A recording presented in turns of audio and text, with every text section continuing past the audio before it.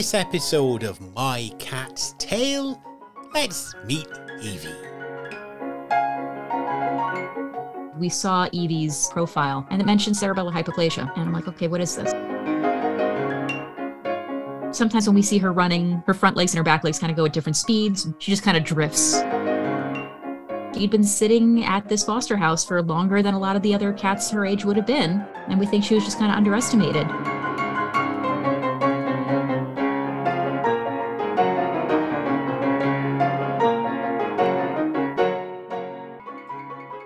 Joining me now on My Cat's Tale, another of our American listeners, the feline friends from across the Atlantic. Sam joined us. Hello, Sam. Hello, Ewan. Thanks How for long having until me. everybody knows that we know each other? Now I guess. Yeah, I guess. Yeah, we give it away. No. Hide it. Let's not mention it. No. Who are you? Where am I? Why am I here? Look, these things happen. There are cats around us. Cats are lovely. But we're talking about one cat in particular here. Yeah, my girl Yvie. Yvie Pawdly is her full name, but yes, Yvie around the house, or Cat Blue, Bloober, Bloobs, Meowmers, Professor Catface Meowmers. I think all of us who have a cat in our lives will end up giving them multiple alter egos. And I mean, in my experience, she never answers to any of them anyway. So it just is what it is. But yes, for the purposes of the show, Yvie Pawdly or just Yvie is. Oh, is she my knows girl. all those names. She's just not going to respond to you. Oh, absolutely. Yeah. So where does the name come from? Let's start there. Well, the official name. We could be here all night if we do all the other ones. Yeah. Well, I mean, I could do the sort of stream of consciousness that got me to half of those nicknames, but no, Yvie Pawdly. For any listeners who are fans of RuPaul's Drag Race might get the reference. She was named after winning queen, spoiler alert, sorry, Yvie Oddly, who was a favorite of both my fiance and mine since she had her first appearance on her first episode. Very, what's the word I'm looking for? Just very, very unique, very blazed her own trail, did things her own way. Great attitude, amazing laugh, and just very magnetic sort of presence.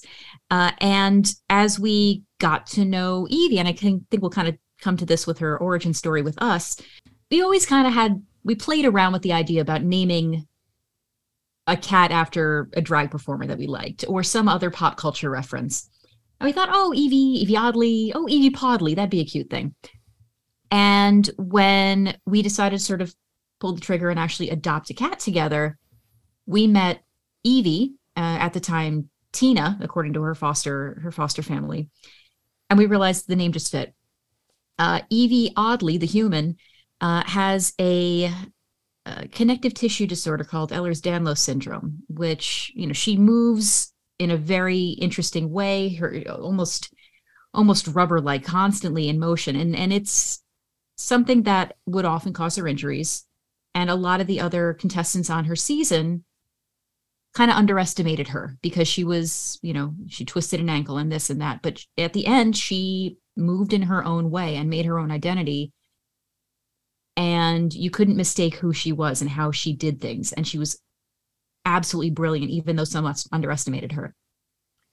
When we saw the page on Pet Finder for, at the time, Tina, soon to be Yvie Pawdly, it said that she was diagnosed with cerebellar hypoplasia, which is not a musculoskeletal disorder like Ehlers-Danlos is. It's a neurological disorder that's not uncommon in cats.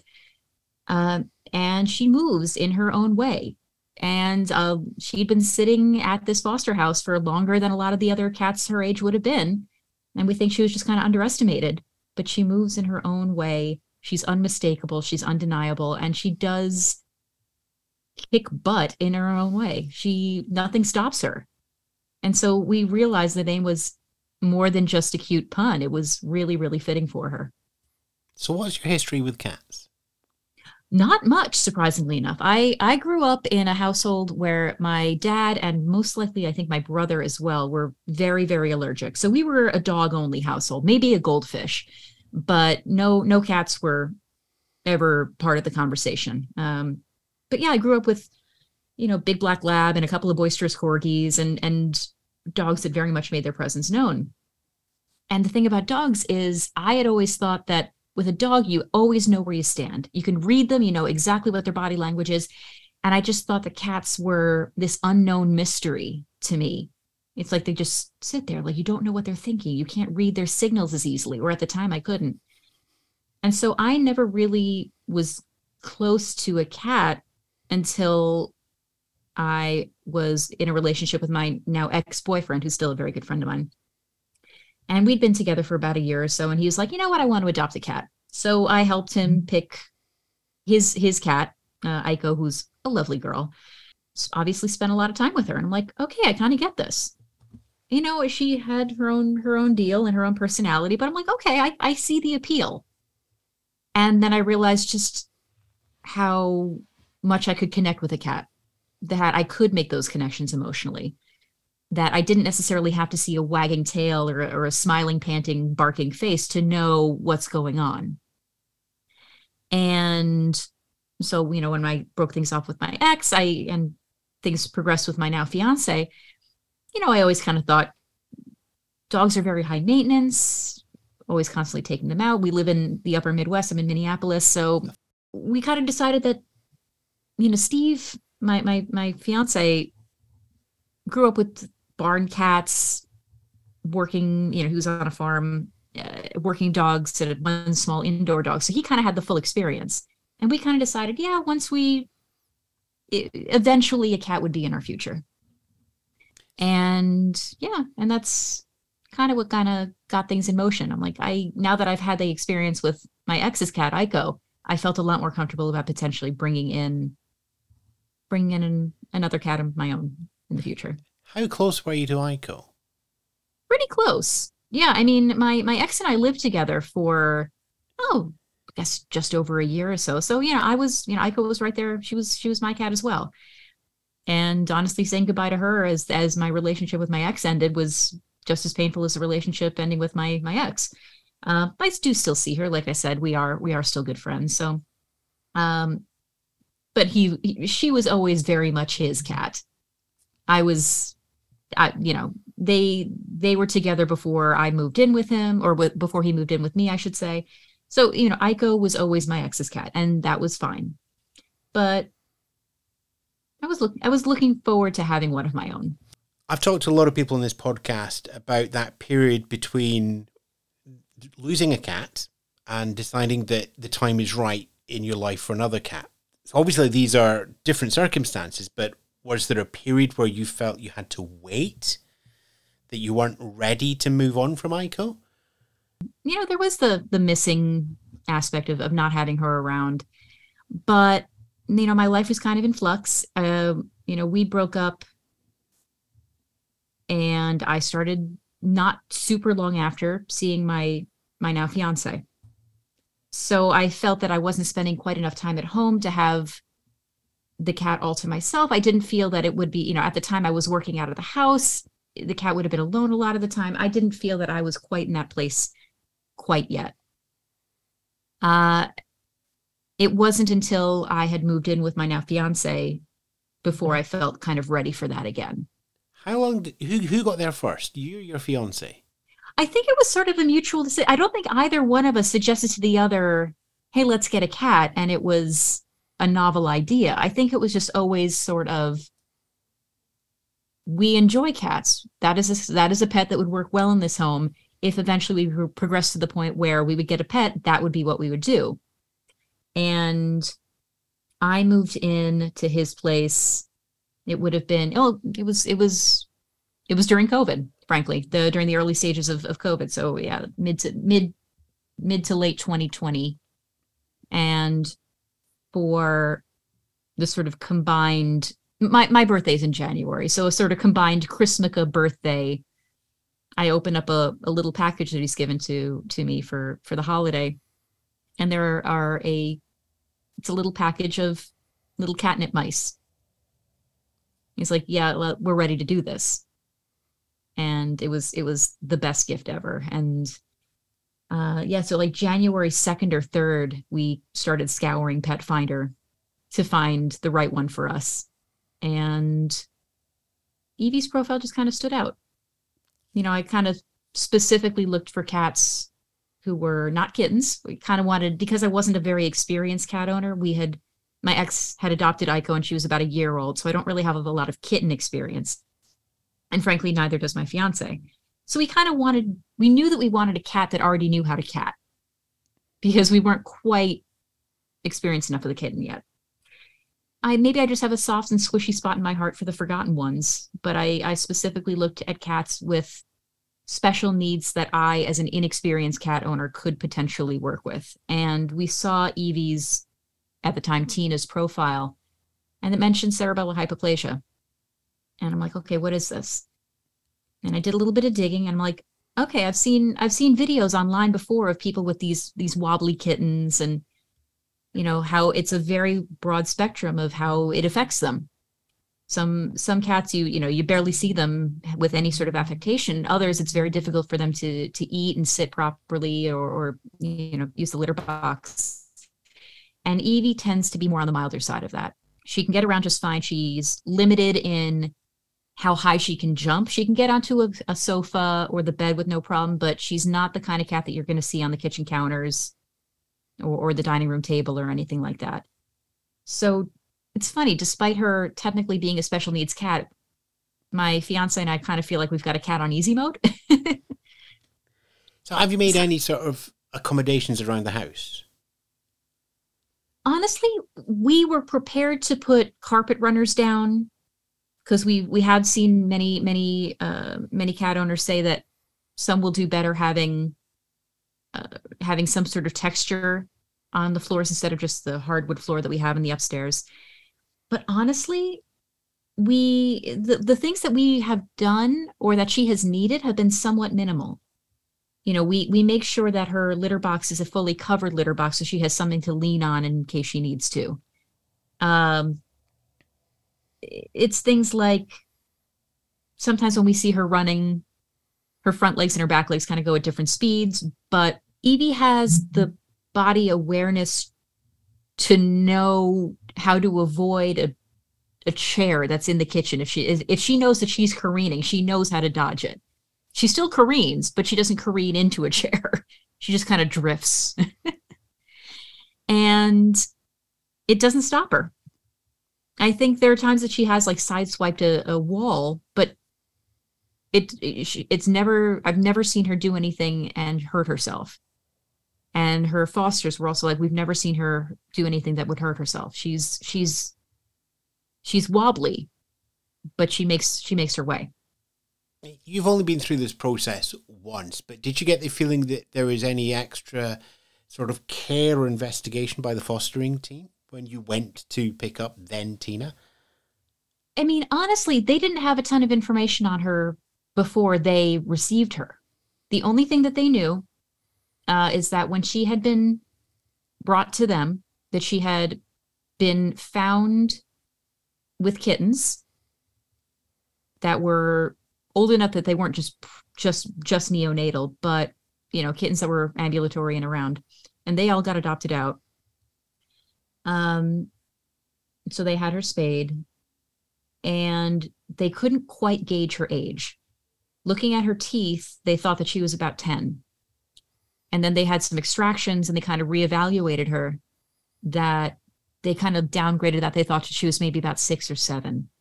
So we're not exactly sure how old she is. But in terms of any sort of other evaluation, it's like, no, she's a bit wobbly, but she's okay. And otherwise, she's a very healthy cat. A little bit of eye goo every now and again, but that's not that's nothing too crazy. But yeah, I think other than that, just making sure that her remaining teeth are healthy. She's actually, like I said, cat on easy mode, despite the label of special needs.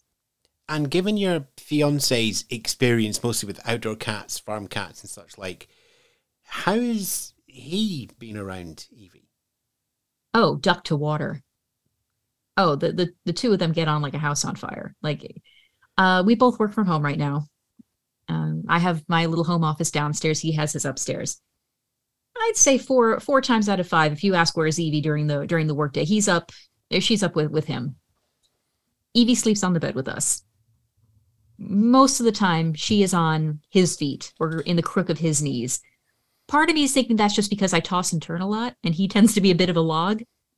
So I'm just not constant enough for her. But the two of them, if the two of us are sitting on a sofa and if she has the choice between his lap or my lap, 4 out of 5 times it's his lap, unless I'm wearing something with fleece, in which case all bets are off.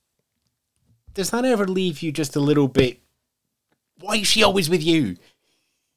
No, not at all. I mean, honestly, as long as she's happy, that's all I really care about. Like, there have been times that she's almost aggressively affectionate with him. It's like, I just want to get off my legs. Come on. So sometimes in the middle of the night, I'm happy that she's on him instead of me.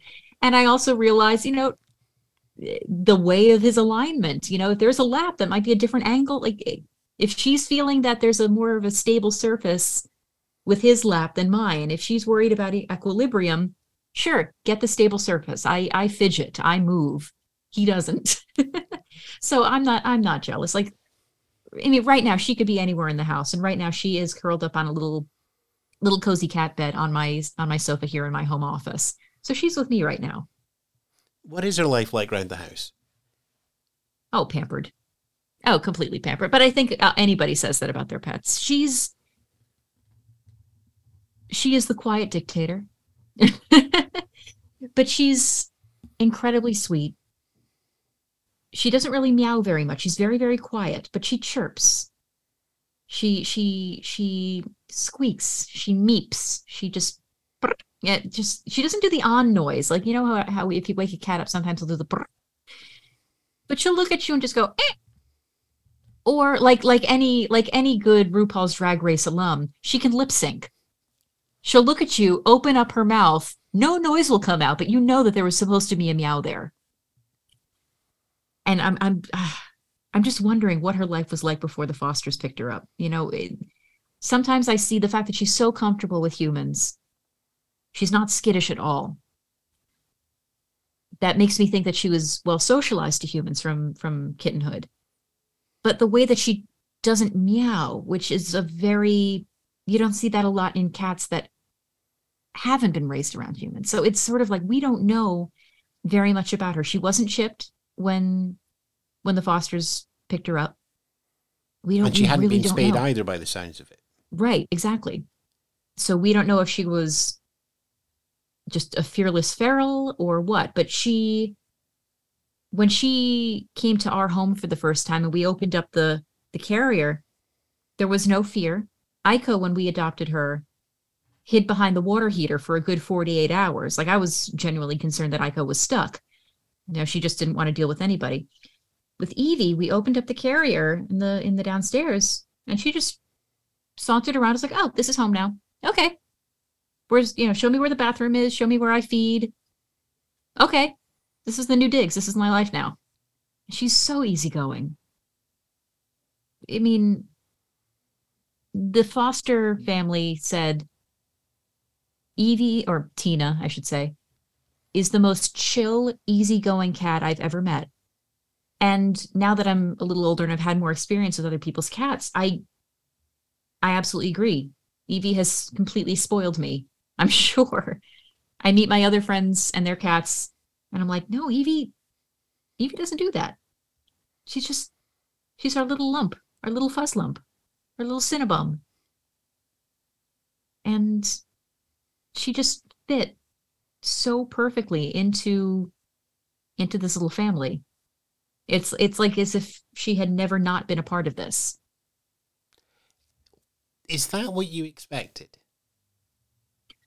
After seeing Aiko's period of adjustment, I was expecting more of a period of adjustment. I was expecting, hiding behind the water heater for a couple of days, or not seeing her wander the house until late at night, or her taking months and months and months to jump on the bed or interact with us or feel safe with us.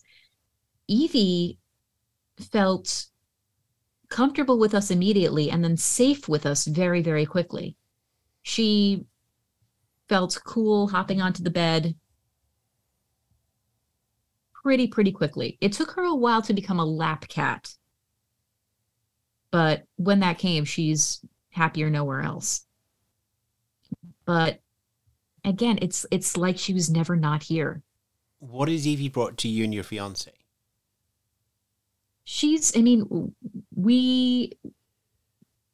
My fiance and I made the decision to not have kids. So, I mean, and not to be of the stereotypical, oh, she's our fur baby, but like she's part of our family. There's no question that she is part of this hive, of this little unit here. It's, she's only been with us it'll be 2 years in January, but I can't imagine the house without her. It's very, very strange for somebody who never really had much interaction with cats. Like, I can't see myself without one now, which is a little bit of a pain in the butt for my dad because he has to take a whole bunch of Claritin before he comes over, but he deals with it. But even my mom is like, oh yeah, that's my grandkitty. That's my girl. Even my mom is taken to it. But it just felt so natural. Just never looking back. This was the one, as soon as we met her, I'm like, yeah, this is our girl. Because sometimes you meet a cat either at a shelter or in a foster situation. It's like, yeah, you're sweet, but no, it's not the right fit. Yvie, for us, like I said, cat on easy mode. We could not have asked for a better little friend to add to the family. And it sounds like Yvie has found the greatest partnership for her to play her humans on easy mode as well. Oh yeah, totally. Like we don't ask much of her. Just, make sure you eat your food and poop where you're supposed to poop. You're fine. She rolls the roost. She wanders the house. She's not very settled, like because of her cerebral hypoplasia. Like she can't sneak very well. She kind of stomps from place to place. And when she runs, it's like somebody spilling a thing of Scrabble tiles over the hallway. It's like this. But it's just part of the sound landscape of the house now, is hearing just her thumps around the house or those Scrabble tiles getting poured, and or those little squeaks. She's just ingratiated herself into the fabric of this house as if like a stream flowing into the rest of the river. It's just absolutely seamless with her. Well, it is a lovely tale, and Sam, thank you for coming on the pod to tell us it. Thanks for having me, Ewan. Any chance that I get to gush about my girl Yvie, I'm always happy to.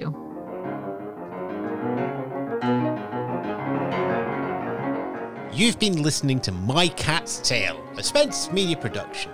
Listen to more tales of our perfect pets at mycatstailpod.com and support us on Patreon.